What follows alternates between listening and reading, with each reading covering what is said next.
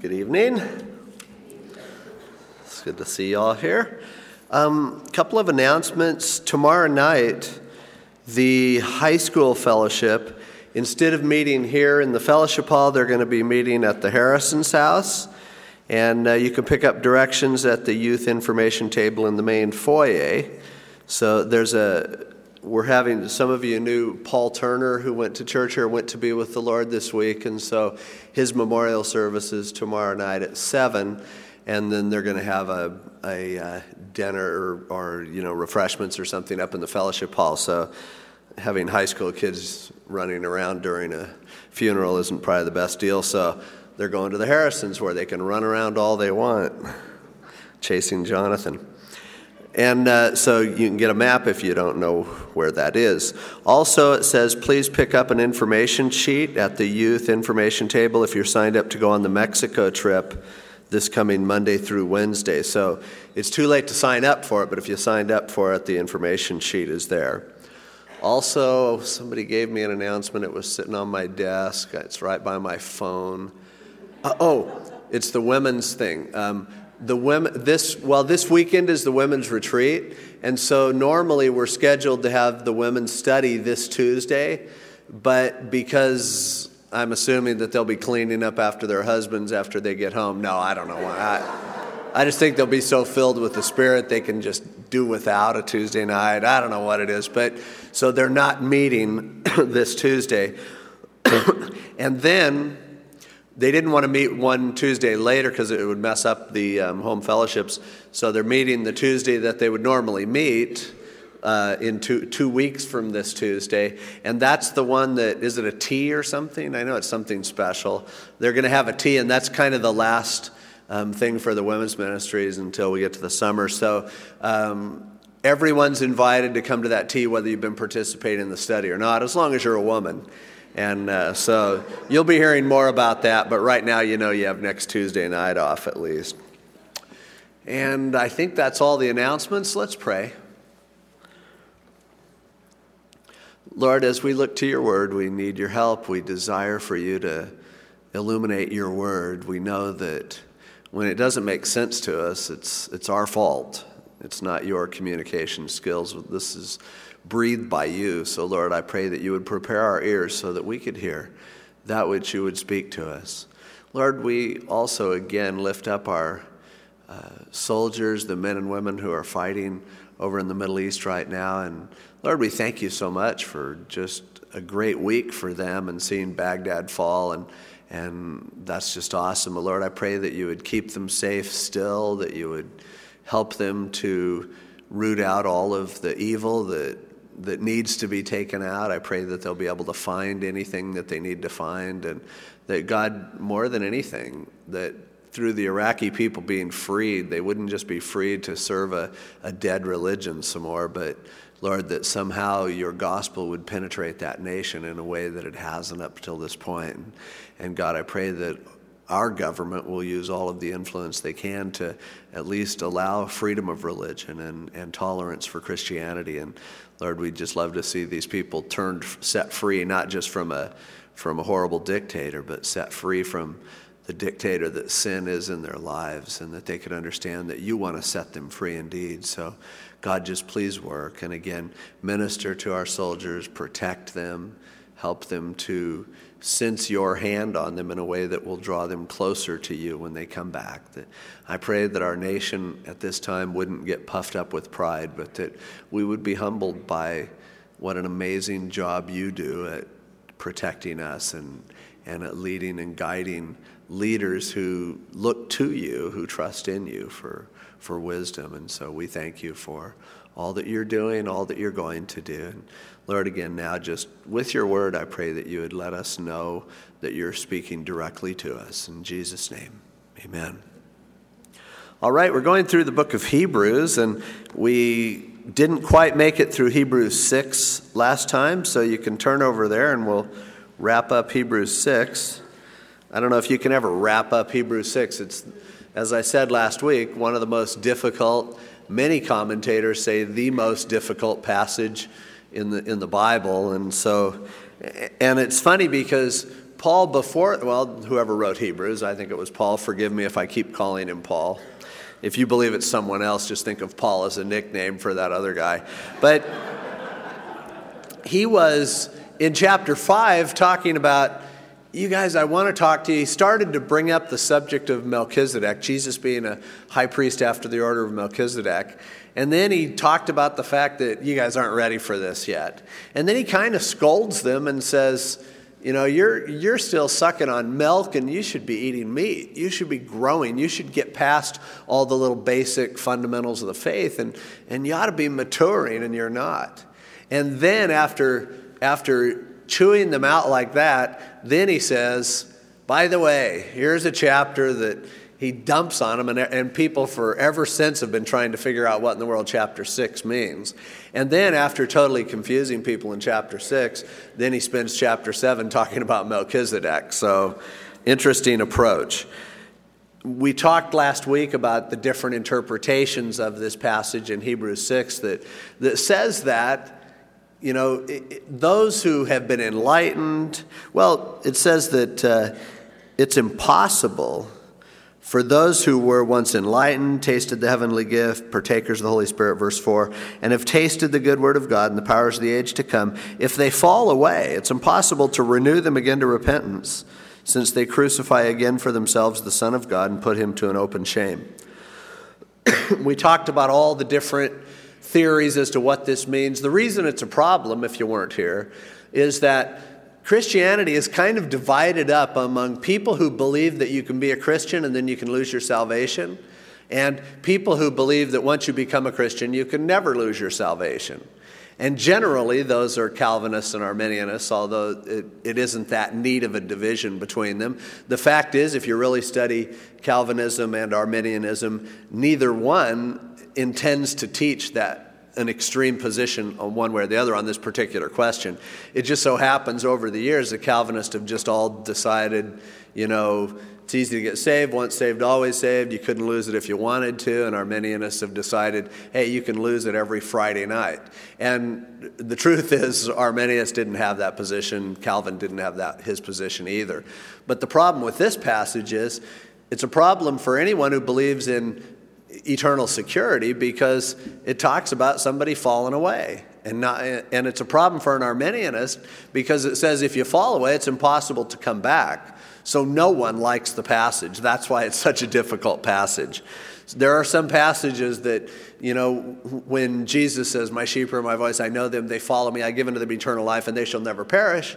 Someone who believes in eternal security goes, yeah, it's a great verse.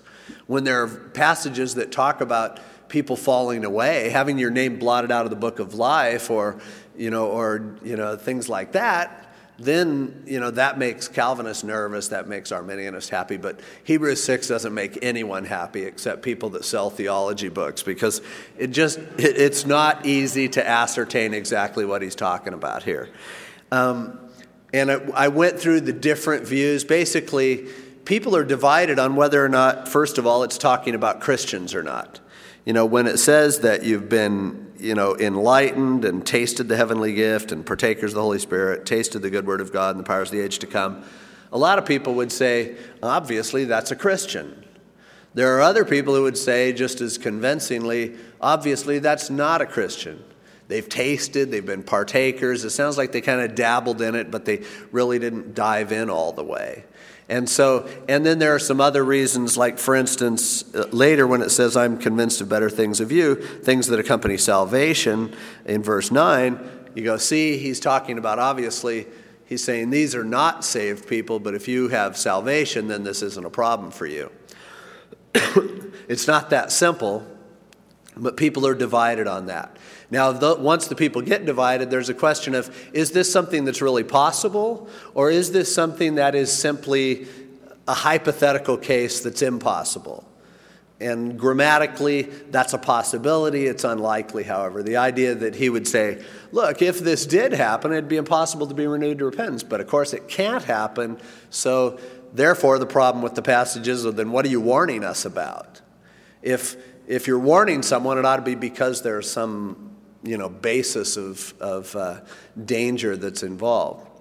Other people play with the passage in different ways, one, I know John Corson's position is that he says it's impossible John Corson believes that you can fall away from your salvation and it's impossible to be renewed to repentance.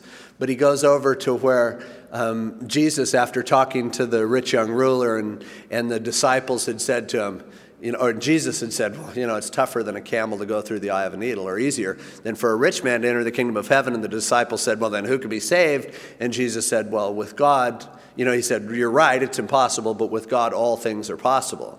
So John cites that and says, it is impossible, but it's impossible for any of us to get saved. And, yet we do anyway because God's in the business of doing the impossible. And that's an interesting twist on the passage. Not a lot of people share that, but there have been some commentators going way back who have suggested that. So that's a possibility. So since you're thoroughly confused, listen to the tape from last week, you'll be even more confused. The point, he's obviously warning about something.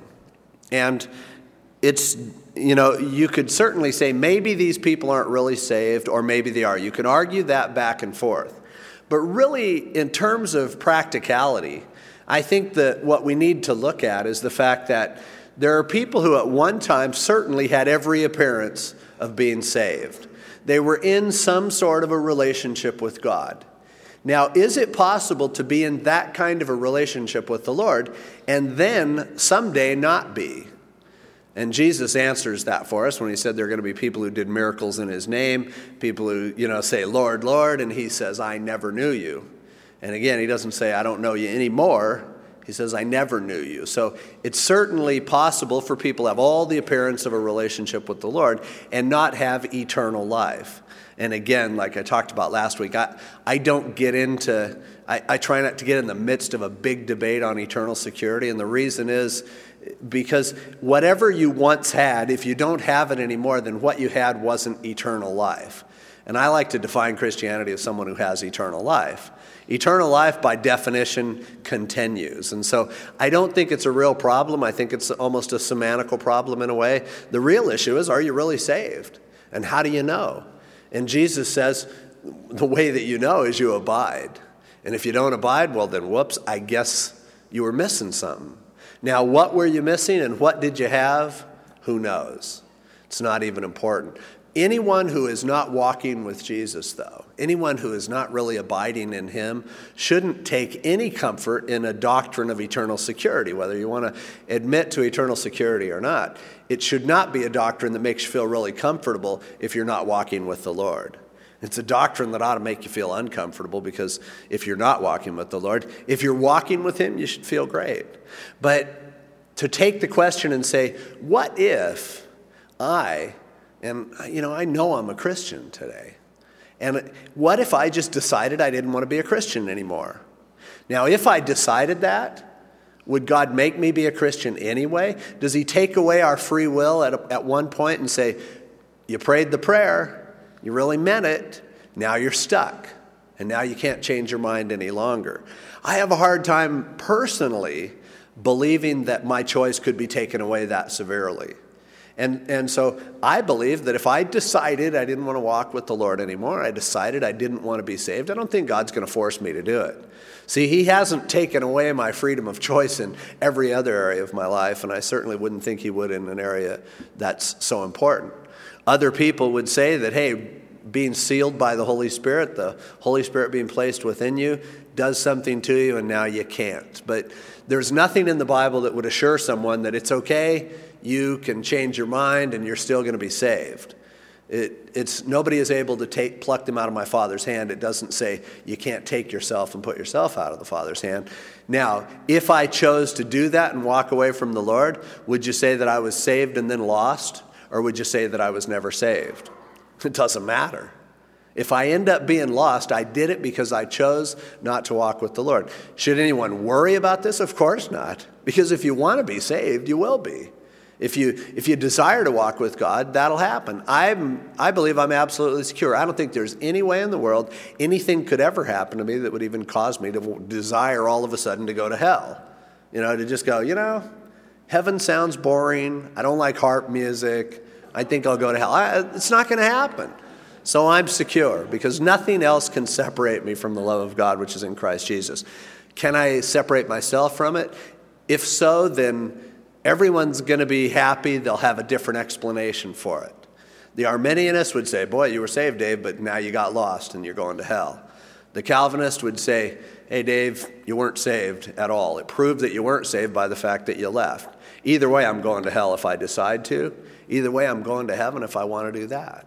And so pay your nickel, take your choice on that. I don't take a real strong position on it one way or the other because I really don't think it matters. I don't think it's important. And there are a lot of people who will use this doctrine in an absolutely wrong way to either make Christians who slip and fall to feel like they're in danger of losing their salvation if they backslide. And I think that's a mistake. God never does that. He never lays that over people's heads. And at the same time, there are people who can excuse all kinds of sin in their life because they believe in eternal security. And that's a big mistake too, and someday they're going to hear, I never knew you. Again, we looked at 1 John 2. They went out from among us because they weren't really of us. To me, in my way of thinking, if someone leaves Christianity, they must have missed something. I don't know what they had, but it wasn't that relationship with God because that's not something you walk away from. I don't know if anyone will actually walk away from it having had it, but it doesn't matter.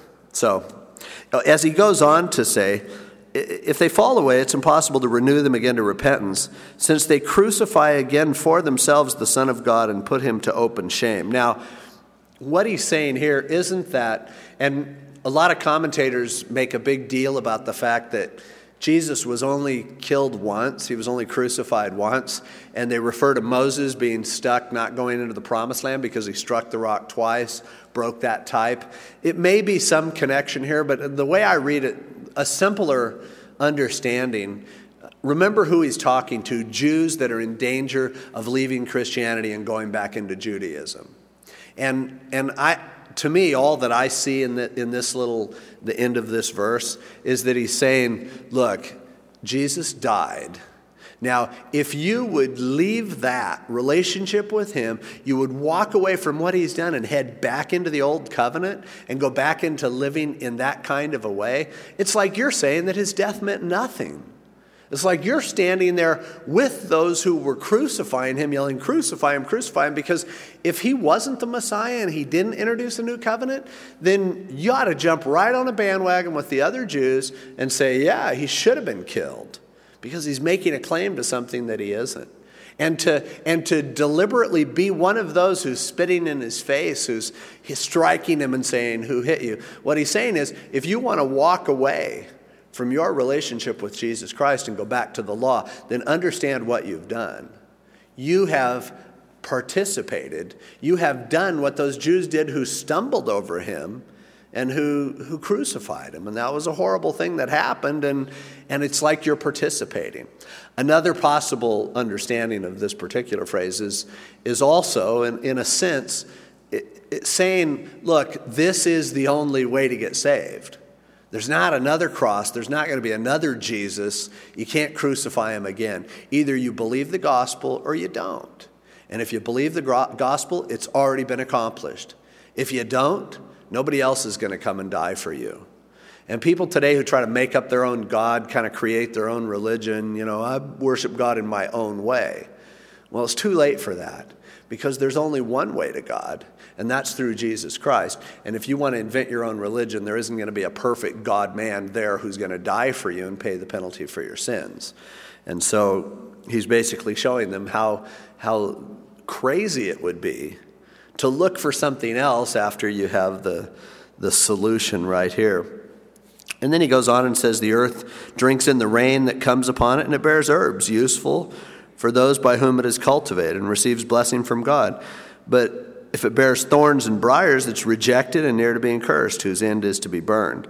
And here, just driving home the idea, perhaps reminiscent of Jesus' parable of the seed that was sown on the different soil. And he's saying, look, the rain falls on the ground. If it falls on herb seeds and it grows up, everybody's happy. If it falls on thorn and thistles, everyone's cursing the ground. And so as the word is preached, as the truth is dispensed, the response of that which receives it determines their end and their value. And so he's saying, hey, you can receive, you can hear, you can be touched by the gospel, by Jesus Christ, but the fruit's going to ultimately show. If you grow up, you bear fruit, great, everybody's going to think it's wonderful that it rained. If you grow up and you become a thorn or a thistle, someone who's not bearing fruit, somebody who doesn't abide in the vine, as Jesus would have said in John 15, they're taken off and burned and picked. And so, again, emphasizing that the issue is that which receives the word. Now he says, but beloved, we are confident of better things concerning you. Yes, things that accompany salvation, though we speak in this manner. Now, he may be saying that, look, the guys I'm talking to aren't the ones I'm talking about. But then you wonder, why did he even write it to them? But he's basically, at the very least, he's saying, I don't want everybody to freak out over this, because I don't think all you guys are in this place at all. I believe that you have fruit. I believe that you have those things that accompany true salvation.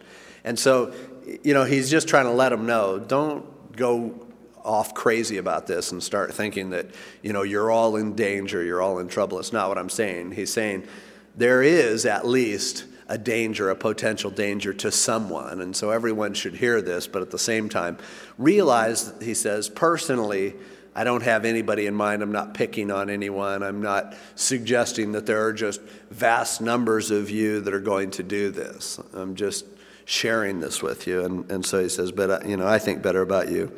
For God is not unjust to forget your work and labor of love which you have shown toward his name, in that you have ministered to the saints and do minister. And so again, speaking of fruit, and he says, I see what you're doing. I see the fruit of what many of you are doing. He says, you've shown toward his name, towards God's name, and that you've ministered to the saints. A response to God is shown by ministering to his people. Not even just by going out and trying to reach the lost. He specifically is, no, it's ministering to God's people. It's as we minister to each other that we show fruit. As we minister to each other through the fruit of the Spirit, love, joy, peace, patience, and so on. By this will all men know that you are my disciples, if you have love one for another. And so he's telling them, I see you guys loving each other. I see you guys looking out for each other, encouraging each other. I see you ministering. And when I see you ministering, I know that you're not one of these people who's in danger. Which kind of begs the question, well, what if you're not ministering at all? What does that mean? Well, he didn't address those people specifically. But obviously, if there's no part of our lives that's involved in serving God's people and ministering to each other, reaching out to each other, then we'd really have to question, is that really a lemon tree if it hasn't grown any lemons? I don't know. Maybe there's someone who's expert enough to know that lemon tree is just so sick that it's not going to grow lemons. But to the amateur, I know it's a lemon tree if there are lemons on it. And he's just saying basically the same kind of analogy. Look for the fruit. And he said, I see it in you guys. I see what's going on. And he said, we desire that each one of you show the same diligence to the full assurance of hope until the end, that you don't become sluggish, but imitate those who, through faith and patience, inherit the promises. So he says, I want you guys to hang in there with diligence, with that assurance of hope. If you're not being diligent, you'll never have the assurance of hope. If I look at my own life, and he's talking about people who are borderline, whether they're saved or not, and theologians are arguing whether they are or not, and if I fall into that category, then I'd be a little uncomfortable just in case one side or the other is right or wrong. And yet, if I look at my life and I realize, well, at least I'm ministering. If you ask me, hey, what ministry are you involved in? And you go, you've got it. Here's what I do. I greet people at church. I serve as an usher. I come to the prayer meetings and just pray. I teach children's ministry. I help with the youth group. I go on Mexico trips. then when you do that, you go, hey, the only way that comes about is from a reality of life. That's the kind of fruit that he's talking about. And so when I ask you, if I said, everybody take out a piece of paper and write down what your main ministry is right now. And if you'd go, oh no, I can't think of anything. Well, then he's saying, why? There ought to be something. Why? Because God's just trying to con you into doing stuff? No. It's because for your own assurance, if I say, hey, what's your main ministry?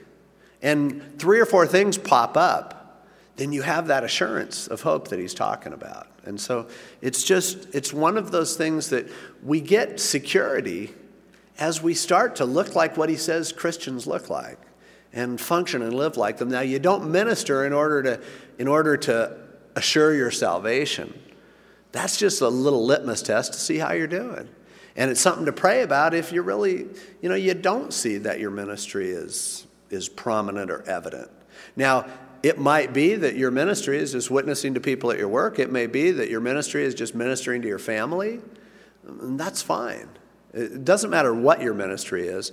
But he says, you'll be more sure of yourself spiritually if you can look at your life and see that you're ministering. And he says, I see that in you guys, and I know where you're coming from.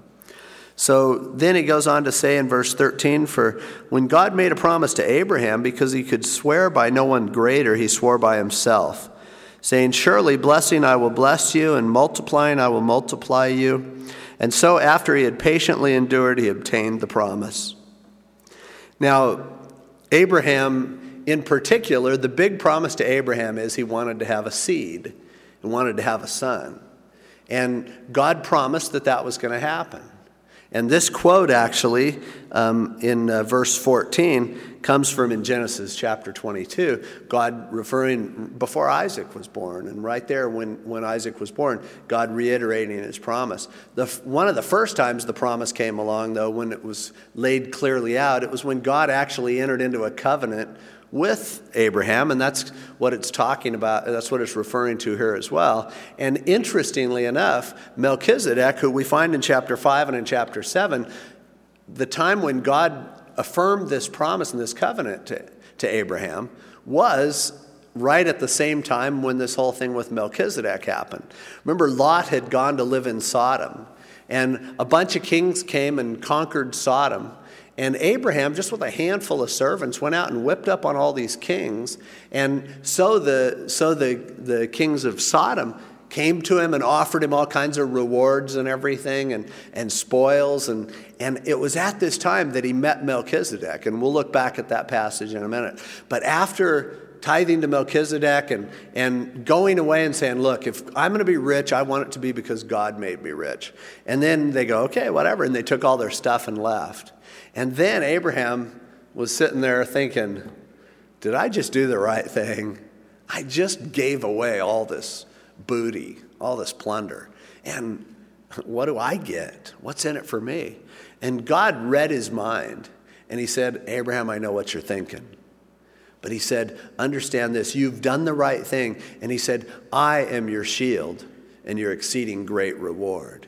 And then God promised him that he would give him a son. And God ended up, they laid out animals as they would when they would do a contract in those days or a covenant. And both parties would walk through the dismembered animals, and that was their commitment. And in this case, Abraham got it all ready and waited and finally fell asleep. And then God showed up and walked through by himself, showing that it was a one-sided deal. He wasn't expecting anything from Abraham. He was promising that he was going to take care of him. Now, this passage here is looking back to that event and saying, look at Abraham. He received a promise from God, and he believed it, and he accepted it. And he said, now there are promises that God's making to you. Now, why in the world would you come short of what God wants to do? Why would you want to walk away? Why would you want to return to a legalistic system that couldn't save you? And take that and trade away a high priest who understands, who says, you can now come boldly before the throne of grace. And so he uses Abraham as the example and says he patiently endured and he obtained the promise in verse 15. And then he goes on just to say that if man's going to swear anything, make a deal, they have to swear by someone greater. But he says God doesn't have anybody greater, and so he swears it by his own name. He says, listen, you can believe who I am. I'm the one who's making the covenant, and I'm going to fulfill it.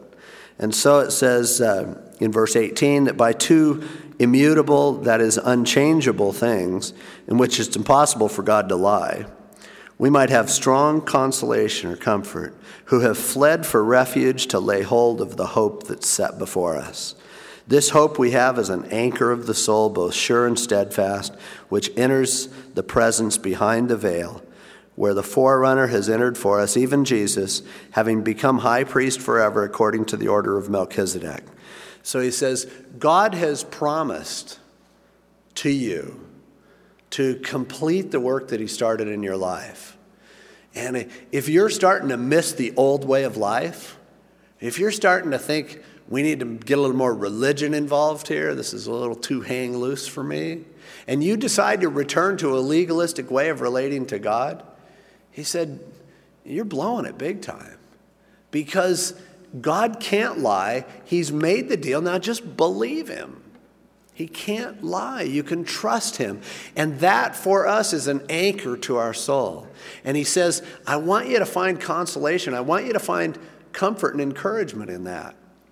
And that is something that we need every day of our lives. To understand that no matter what we face, no matter what we're going through, no matter how hard life gets, it's not outside the control of God. It hasn't gotten away from him, and he has not broken his promises, nor will he break his promises. And that's our anchor. That's our hope. That's what we can absolutely depend on, is a God who does something like that. And that's the God who says, now come on in. I want to be in fellowship with you. I want you to know that you can come into the Holy of Holies anytime you want. And so transitioning in this chapter from saying, look, some of you guys are flirting with going back. And for us, we could say going back to the world, going back to your religion, finding your roots or whatever. Walking back into a legalistic way of dealing with God. And he's saying, if you do that, then you're stuck, and you will someday find yourself so lost, maybe you can't find your way back. And he says, now, most of you aren't going to do this. I see the fruit in your life. But he said, think about Abraham. It's a long haul. When God makes promises, sometimes it takes a while for him to accomplish it. And there may be days, there may be weeks, there may be years when you think it's not working. When you think your relationship with God just hasn't delivered the goods. And he would say, think about Abraham. This is our anchor of our soul, the high priest. Where else are we going to go? Like Peter said to Jesus, where else would we go? You have the words of eternal life. So here come on, this is your anchor. Interestingly, in the early church, one of the big symbols, they find it actually carved on the walls of Christian graffiti, more so than even the fish that everybody has on their cars that was also an early church symbol underground. But the anchor was also one that they used even more to remind them, this is the anchor that we have. He's the one that we can depend on. He's on solid ground. We can be tossed about, but as long as the anchor is solid, we're going to be fine. And so here he's just saying, this we have as an anchor of the soul, sure and steadfast. And where's the anchor sunk? It's sunk in the presence of God behind the veil. That's where it is. That's the thing that to Jews, I don't care how holy you get as a Jew. I don't care how many sacrifices you make. You're not going into the presence of God. You can't. Only the high priest, only once a year, only on the Day of Atonement. For the average Jew, I don't care how Jewish you get, you're not going in there. And he's saying, look, we have an anchor that's anchored there. And he's yanking us in. He's reeling us in. He's saying, hey, you can come here anytime you want. So again, emphasizing just the emptiness of returning to legalism rather than enjoying the freedom, enjoying the grace of God. I've had some friends, I've known different people who got kind of burned out, went through difficult times in their lives with the Lord, struggling with sin and different things. And there are a lot of people nowadays who want to return to an old liturgical form of religion, whether to the Catholic Church or whether to the Eastern Orthodox, one of the Eastern Orthodox churches, the desire to go get more religious, the feeling that, we feel kind of shallow here.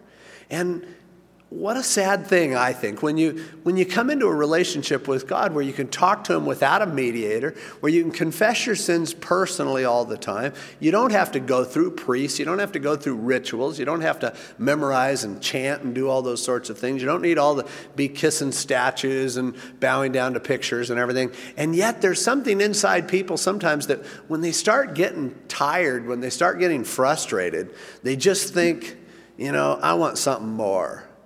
And legalism will always be there as a temptation.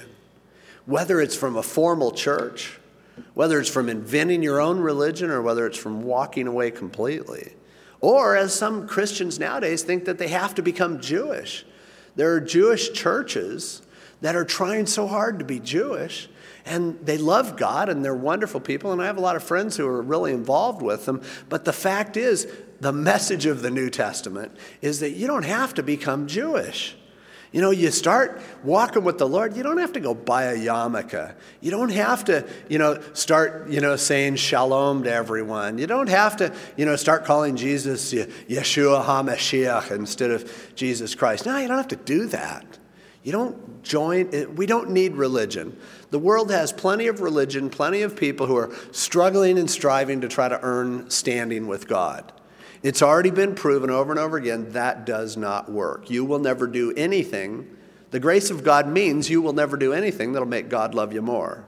So why do a bunch of stuff that he's not asking you to do, when what he's asking you to do is to trust him and to come boldly before his throne? I could go on and on that, but we'd never get out of here. So chapter 7, now we get into Melchizedek. Melchizedek, this interesting character, this priest that pops up in Genesis chapter 14, disappears just as fast, pops up again in Psalm 110, disappears just as fast, and then he shows up in the book of Hebrews. And that's it. You can know everything there is to know about Melchizedek in just a couple minutes because there's not too much to it. And yet, he's someone that the writer of Hebrews, Paul, is saying, this is really key. This is central. You Jews need to understand this. Let's turn back to Genesis chapter 14 and just pick up that part of the story.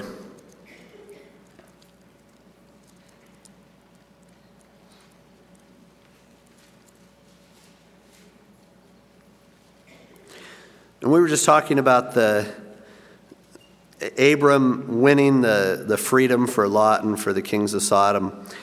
And after that happened, and the king of Sodom went out in verse 17, and those who were with him, and again, trying to say, hey, you guys freed us. This worked. This was great. This was a victory. And then in verse 21, the king says, look, give me the persons and take the goods for yourself. And Abraham said, nope, I'm not going to do it. You take everything. If I'm going to be rich, it's going to be because God made me rich. And right in the middle between that, in verse 18, it says, then Melchizedek, no explanation, he just pops up. Melchizedek, the king of Salem, brought out bread and wine. He was the priest of God Most High. And he blessed him and said, blessed be Abram of God Most High, possessor of heaven and earth, and blessed be God Most High, who has delivered your enemies into your hand. And Abraham gave him a tithe of all, 10% of all the stuff that they had at that point. Now, it says that he's a priest, obviously, a priest of God Most High, or El Elohim, like God of gods. So he was a priest, but he was also a king, the king of Salem. Salem means peace. But Salem also was an ancient name for the city of Jerusalem. So perhaps literally a king in that area of Jerusalem, but he was a king of peace as well. Now the name Melchizedek means king of righteousness. So he's a king of righteousness, he's a king of peace, and he comes with bread and wine. Now what does that make you think of? Where did this come from? Genesis 14, it's so old. And here he is coming with the communion trays to meet Abram. And he says to him, you're blessed by God Most High, the same God that I'm a priest of. And he's the possessor of heaven and earth. And God's blessed, and he's delivered your enemies into your hands. Now, for Melchizedek at this point to show up, how did they know he was a priest? How could you be a priest in those days? This is way before the Levitical priesthood, the Aaronic priesthood. And that's, when I say Aaronic priesthood, Aaronic, it's Aaron. A few people thought I was saying the moronic priesthood, and I'm not Catholic bashing or anything. It's just Aaronic priesthood. I'm trying to say it neater. But there was no priesthood. There's no real mention of somebody being a priest, and all of a sudden here's this guy who's a priest, a king. He's got bread and wine. He's putting blessings upon Abraham, and Abraham, accepts it from him and tithes to him. No explanation. It's just that's the way it is. And now over in Psalm 110, you have this prophecy. The Psalm of David is as he's prophesying concerning the Messiah, and he says, "The Lord said to my Lord, sit at my right hand till I make your enemies your footstools." And of course, we've seen that in Hebrews as well. "The Lord shall send the rod of your strength out of Zion, rule in the midst of your enemies. Your people shall be volunteers in the day of your power and the beauties of holiness. From the womb of the morning you have the dew of your youth. The Lord has sworn and will not relent. You are a priest forever, according to the order of Melchizedek. The Lord is at your right hand. He'll execute kings in the days of his wrath," and so on. So you have that little story in Genesis 14. You have all of a sudden David popping up with this, this statement as God is speaking to Jesus, speaking to the Messiah. "The Lord said unto my Lord," and he's saying, "You're a priest forever. God won't relent. You're a priest forever, according to the order of Melchizedek." No other explanation. And then you come to this passage in chapter 7, and after you read this chapter, you'll be an expert on Melchizedek because you'll know everything the Bible says about him. 4, verse 1 of chapter 7. "This Melchizedek, king of Salem, priest of the Most High God, who met Abraham returning from the slaughter of the kings and blessed him, to whom also Abraham gave a tenth part of all, first being translated king of righteousness," that was what Melchizedek means, "and then also king of Salem, meaning king of peace." So he said Abraham paid tithes to him, and remember, he was the king of righteousness, he was the king of peace. Of course, both of those terms are used of Jesus as well. It says, "Now, speaking of Melchizedek, without father, without mother, without genealogy, having neither beginning of days nor end of life, but made like the Son of God, remains a priest continually. Now consider how great this man was, to whom even the patriarch Abraham gave a tenth of the spoils." So he's saying Melchizedek he had no father, no mother, no past. He went on, and you go, well, how could that be? Now, there are two basic views concerning this. Obviously, Melchizedek is a huge picture of Jesus Christ in the Old Testament.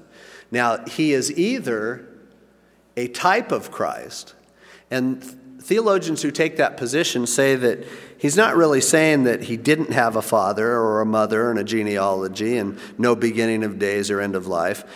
What they're saying is the story doesn't tell you that.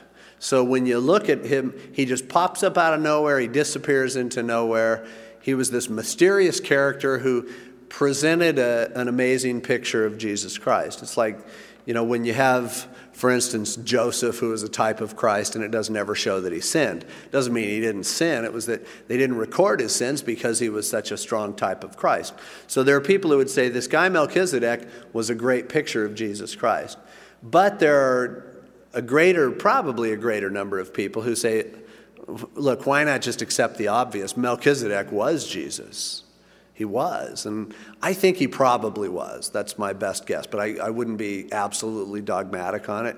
There are lots of appearances, we call them Christophanies or theophanies, where the pre-incarnate Christ, Jesus before Bethlehem, appeared in the Old Testament to people in different forms, as the angel of the Lord. When Shadrach, Meshach, and Abednego were walking around in the fiery furnace, the fourth figure in there, one that looked like a son of the gods. Abraham meeting, bowing down to the one angel who was going to prophesy to him. Lots and lots of examples of Jesus Christ appearing in the Old Testament. And I think probably the story of Melchizedek is one of them. He was a priest. He was a king long before he came as a man. But following with the theme of Hebrews, he actually had to go through what he went through in order to complete himself, to accomplish what he had accomplished. But this was like a precursor to it. That fits with the most literal understanding of saying that he was without father and mother, without genealogy, although we say Jesus had a father, but not in the sense of being an offspring. Jesus Christ was from the beginning. And so he wasn't born one day. Jesus had a mother earthly wise, but not really, because he existed way before Mary did. And so that fits the most literal interpretation of this, that this Melchizedek was just God wanting to let Abraham in on a great secret, a picture that one day would be fulfilled when Jesus Christ would come. See, Abraham, after being so faithful to God, and he's feeling like, man, what's in it for me? God sends Jesus to him and says, here you go, bread and wine. That doesn't mean anything to you right now, Abraham, but someday you're going to remember this story. Kind of like in that movie Back to the Future, when Marty starts playing a song and he goes, you guys don't like this, but your parents are going to love it. And he was playing Chuck Berry. But, it's God saying, Abraham, you're going to just think, man, that guy was kind of different.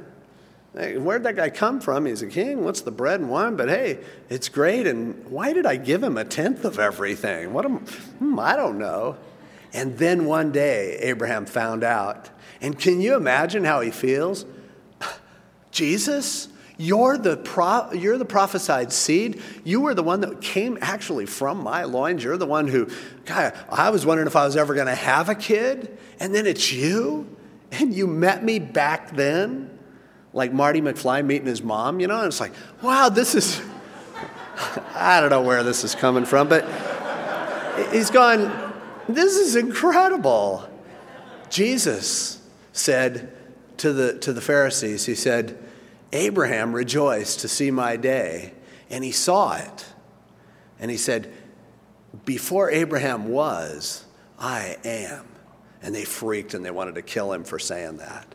But see, Jesus was going, Abraham's your father. We ran into each other before. And they're going, what? You're not old enough. Abraham's been dead for a long time. What are you talking about? And he goes, no. Someday, if you have a chance to ask Abraham, you ask him and he'll say, yeah, he am before I was. It's one of those great little flash pictures that was there and nobody really understood it. It was just stuck in the Bible. And until Jesus Christ came, and then it was revealed to the author of Hebrews and to David in the Psalms that Melchizedek is going to pop up again. He isn't just a priest temporarily. He's a priest forever. He's going to be a priest forever. And yet, to be our high priest, he had to become one of us. He had to atone for our sins, die, rise from the dead. And so here he's just going, look, you're going back to some old priesthood that never worked anyway. It wasn't even good when it was good. It didn't work. Blood of bulls and goats, that can't save people. It can't take away sins. But Jesus Christ is a priest of a higher order, and he goes on to develop that in the rest of this chapter. And it just says, hey, you've got your Levitical priesthood. And you might say, Jesus, he can't be a priest. He's not a Levite. Hey, he was a priest long before that. He goes on to say that the Levites paid tithes to Melchizedek when they were within the loins of their father Abraham. Said, look, generations before the Levites were born, Abraham bowed down and blessed and offered his offering to the Melchizedek. And so this is way bigger than what you think. The piddly, goofing around kind of priesthood that never did really make it, that was supposed to be a picture of this. But that couldn't cut it. That couldn't do it. And so he says in verse 5, indeed, those who are of the sons of Levi who receive the priesthood have a commandment to receive tithes from the people according to the law, that is, from their brethren, though they came from the loins of Abraham. But he whose genealogy is not derived from them received tithes from Abraham and blessed him who had the promises. Again, Jesus was not a Levite. He was of the tribe of Judah. Now, beyond all contradiction, the lesser is blessed by the greater. Here, mortal men receive tithes. Now, these priests are receiving tithes, but there, he receives them from them, and they're witnesses of it. Even Levi, who receives tithes, paid tithes through Abraham, so to speak, for he was still in the loins of his father when Melchizedek met him. Therefore, if perfection were through the Levitical priesthood, for under it the people received the law, what further need was there that another priest should rise according to the order of Melchizedek and not be called according to the order of Aaron? So he's saying, if the Aaronic priesthood was sufficient, then what's David talking about when he quotes God saying, you are a priest forever according to the order of Melchizedek? There's going to be a higher priestly line that predates the Aaronic, the Levitical priesthood, and that postdates it as well. He goes, why would they have another? What's Melchizedek for? What's the order of Melchizedek all about if the Levitical order was sufficient? And so he says, for the priesthood being changed of necessity, there's also a change of the law. For he of whom these things are spoken belongs to another tribe, from which no man has officiated at the altar. For it's evident that our Lord arose from Judah, of which tribe Moses spoke nothing concerning priesthood. And it's yet far more evident if in the likeness of Melchizedek there arises another priest who has come not according to the law of a fleshly commandment, but according to the power of an endless life. For he testifies, you're a priest forever, according to the order of Melchizedek. For on the one hand, there's an annulling of the former commandment because of its weakness and unprofitableness. For the law made nothing complete. On the other hand, there's the bringing in of a better hope, through which we draw near to God. And inasmuch as he was not made priest without an oath, for they have become priests without an oath, but he with an oath, by him who said to him, the Lord has sworn and will not relent, you are a priest forever according to the order of Melchizedek. So none of the sons of Levi became a priest by being sworn in. They were born in. But they're saying he was sworn in by God himself. God says, hey, I'm promising you can take it to the bank. This is on my word. I will not relent. You are a priest forever according to the order of Melchizedek. By so much more, Jesus has become a surety, a guarantee of a better covenant. He goes on to say there were priests and they didn't last. But he, because he continues forever, has an unchangeable priesthood. Therefore, this great verse, verse 25, therefore he is able to save to the uttermost those who come to God through him, since he always lives to make intercession for them. He says, understand this, those priests, they were temporary. And what they did, it couldn't last. It didn't work. Everybody knows, if it worked, you wouldn't have to keep doing it. They wouldn't have to, more and more and more animals wouldn't be herded in there to be killed. Day after day after day after day. But he said a priest who's a priest forever, a priest who doesn't have to atone for his own sin, that's somebody who can do something that'll last. And he says, as a result, because of the kind of high priest that Jesus Christ is, he can save to the uttermost, completely, totally. Billy Sunday quoted this verse, but he said, he saves to the guttermost. And that's pretty good, too. And if you don't realize you're part of the guttermost, then, you need to look at yourself a little closer, because every one of us, when he saves us, we had nothing to offer. There was no righteousness that we could present, no gift, no offering. We couldn't come on our own and do anything for God that's worth anything. And yet, because he did it all and because he promised, then he can save to the uttermost. And that's something that we can hang on to. What that means is he doesn't just save good people, he saves awful people. And there really aren't good people anyway. I mean, comparatively so, but there is none that doeth good, no, not one. And yet he says, you can't sin so much that I won't save you. You can't do so much that you put yourself into a category where, well, it's just too late for you. And the glorious truth of here in chapter 6, we're reading about people who would want to walk away from God, and they might even put themselves in a place where it's impossible to be renewed to repentance. There's no opportunity for them. And yet, we see our high priest who can save to the uttermost. And so no one ever has to worry that they've gone so far that God can't save them. If you care about it, it's because the Holy Spirit's convicting you and you can still be saved. God will, and we often want to be cautious and go, well, don't play up the grace too much. I've had people come to me and say, if I go out and have an affair and, cheat on my wife and I marry this other girl because I'm really attracted to her and she's really, my wife's 50 and she's 25 and what would happen to me if I do this? Or, I really miss the drugs, and I was just wondering if once in a while, what would happen to me if I went and just got into drugs a little bit, just for the fun of it? Would God still forgive me? Would he still love me? What would happen if, we're struggling financially in our family, and the bank's sitting there with all kinds of money? It's insured by the FDIC.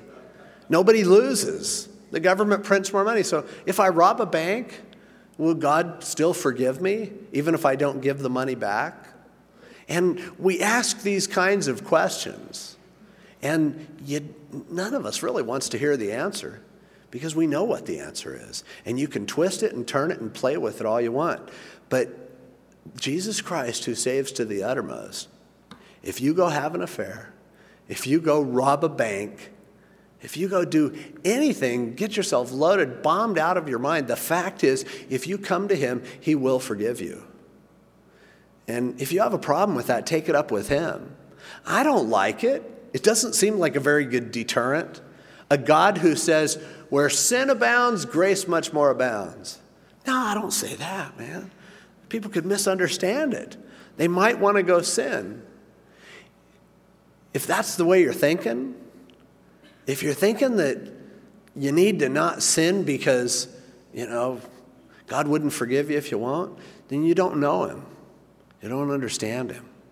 And you also, if you're so nervous about grace that you wouldn't want to tell someone that if they sin and repent that God will forgive them, then you don't understand his repentance and forgiveness package, because he's the one who says that, hey, I know it's my blessing, it's my goodness that brings people to repentance. And if you understand how much God loves you, it will not cause you to then go take advantage. Paul said that, so should we sin that grace would abound? He said, me genoita in the Greek. No way, God forbid in the King James. It's like, no, of course not. When you see how much he loves you, then you're going to take advantage of it? I mean, are you going to deliberately stab somebody in the back just because you know they'll still love you anyway? That kind of love makes a difference in our lives. And if we really understand his love, we won't walk away. If we really understand the kind of a God that he is, we're going to go, I want to be as close to him as I can. I don't want to take advantage of him and treat him like he's some kind of a fool. I respond to that kind of love. And if that love doesn't touch your heart, then maybe you don't understand it at all.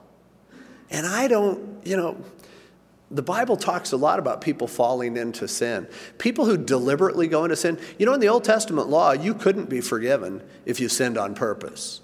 If you said, I know this is wrong, but I'm going to do it anyway. There was no sacrifice for that kind of sin. But Jesus Christ, his grace, he saves to the uttermost. He will forgive sins, even those sins that you do willingly. But I don't believe that if you understand who he is and you understand his goodness, I don't believe you'll be able to do it. I don't think you could just say, Dave, I'm going to put some of your message into practice tonight. And I think I'll just go knock off the 7-Eleven on the way home just to see if I could do it. And I'll ask God's forgiveness. I don't think you could do it. Go ahead and try. Anybody who wants, you have my blessing. If you pull it off, you're probably going to hell. No. I don't think you could really do it seriously. But if it happens, I would rather not misrepresent God. And he says, I save.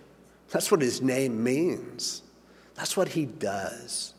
And if we begin to look down our noses at people who sin, and we start to come to the conclusion that, oh, they do that, so they're not a Christian, be careful. Because from a divine, eternal, heavenly perspective, the angels can't believe the stuff that you and I do, despite what he's done for us.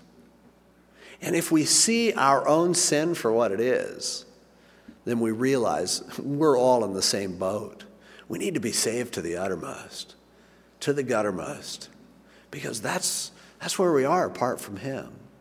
And his emphasis is always on what he wants to do for us. That's what touches our heart. That's what makes the difference. For such a high priest was fitting, appropriate for us. He's holy, harmless. He doesn't want to hurt anyone. He's innocent. He's undefiled. He's separate from sinners, and he has become higher than the heavens. And he doesn't need daily, as these high priests, to offer up sacrifices, first for his own sins and then for the people's, for he did it once for all when he offered up himself. For the law appoints as high priests men who have weakness.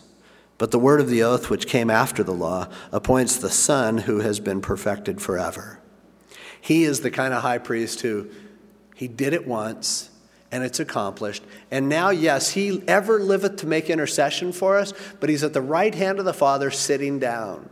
He doesn't have to keep arguing on our behalf. We don't have to worry about if one time we do something and he can't come up with a good excuse for us. Because as he's sitting at the right hand of the Father, there in the courtroom of heaven, the defense has already rested. It's already accomplished. It's been done. It's been paid for, and he's just sitting there. And for us, that's what our salvation rests on. That's the anchor of our soul. That's the basis of our hope, that he's already made the case, and that he ever liveth as long as he's alive. And he's a priest forever after the order of Melchizedek. As long as he is, and forever is a long, long time, then we're okay with him. If we know him, if we've entered into a relationship with him. Now in chapter 8, quickly, we covered most of this on Sunday morning, and I'd encourage you to get the tape if you weren't here, because not because I did such a great message, but because it's an awesome passage and some awesome truths here. But he says, now this is the main point of the things we're saying. We have such a high priest who is seated at the right hand of the throne of the majesty in the heavens, a minister of the sanctuary and of the true tabernacle which the Lord erected and not man. For every high priest is appointed to offer both gifts and sacrifices. Therefore, it's necessary that this one also have something to offer. If he were on earth, he wouldn't be a priest. Only priests who offer gifts according to the law. And they serve the copy and shadow of the heavenly things, as Moses was divinely instructed. When he was about to make the tabernacle, God said, see that you make all things according to the pattern shown you on the mountain. But now he's obtained a more excellent ministry, inasmuch as he is also mediator of a better covenant, which was established on better promises. What he's saying here is, he says, look, the point I'm trying to make is the tabernacle in the Old Testament, that which we just studied in Leviticus. He says that tabernacle was a model. It wasn't the real thing. Blood in a tent made out of skins can't forgive sins. That was simply a picture. And the reason that they had to make it exactly the way they were told to is that this was a model for something very real that was in heaven. We don't have time to go into that. When we get to Revelation, you'll see it clearly that everything that was in the tabernacle was a picture of something that was going to exist in heaven. And so God said, make it exactly that way. But he said, look, that was old. There's a reality that's in heaven now, a true tabernacle where God lives, where his glory rests, a throne that's greater than the Ark of the Covenant, greater than anything that Indiana Jones ever dreamed of. And he said, that's in heaven. That's the real deal. Now understand this. The old thing, that's old covenant. You've entered into a new covenant, and that's so much better. And then this passage that we went over Sunday, we won't read it again, but he says, look, the old covenant was inferior. And so there was a new covenant that was promised way back in Jeremiah. And the essence of that covenant was God said, look, you had instructions on stone tablets, but I am going to take my law and I'm going to write it on your heart and in your mind. And that prophecy concerning how the Holy Spirit would work in our lives, leading and guiding us, is what makes Christianity different than every other religion. because we are not following rules. We are not living to obey rules. The Bible is here to confirm to us that which the Spirit ministers to us in our hearts. But he doesn't want us to live with a bunch of just do's and don'ts, rules and regulations, a bunch of strong ethical principles with arguments to back them up. He wants us to live by the Spirit of God. He wants us to listen to him as he speaks to us within our hearts. And yes, there is a problem. And someone wrote me an email and asked me about this, and I'll get back to them tomorrow. But they said, but doesn't the Bible say the heart is deceitful and desperately wicked? How do we listen to God speaking to us in our heart where his law is written? Well, that's absolutely true. And that's why earlier when we talked about the word of God in Hebrews 4, being able to divide between the soul and spirit, joints and marrow, the thoughts and intents of the heart, we listen to God. And then we look at the word and we go, wow, look, the word is confirming what God was telling me.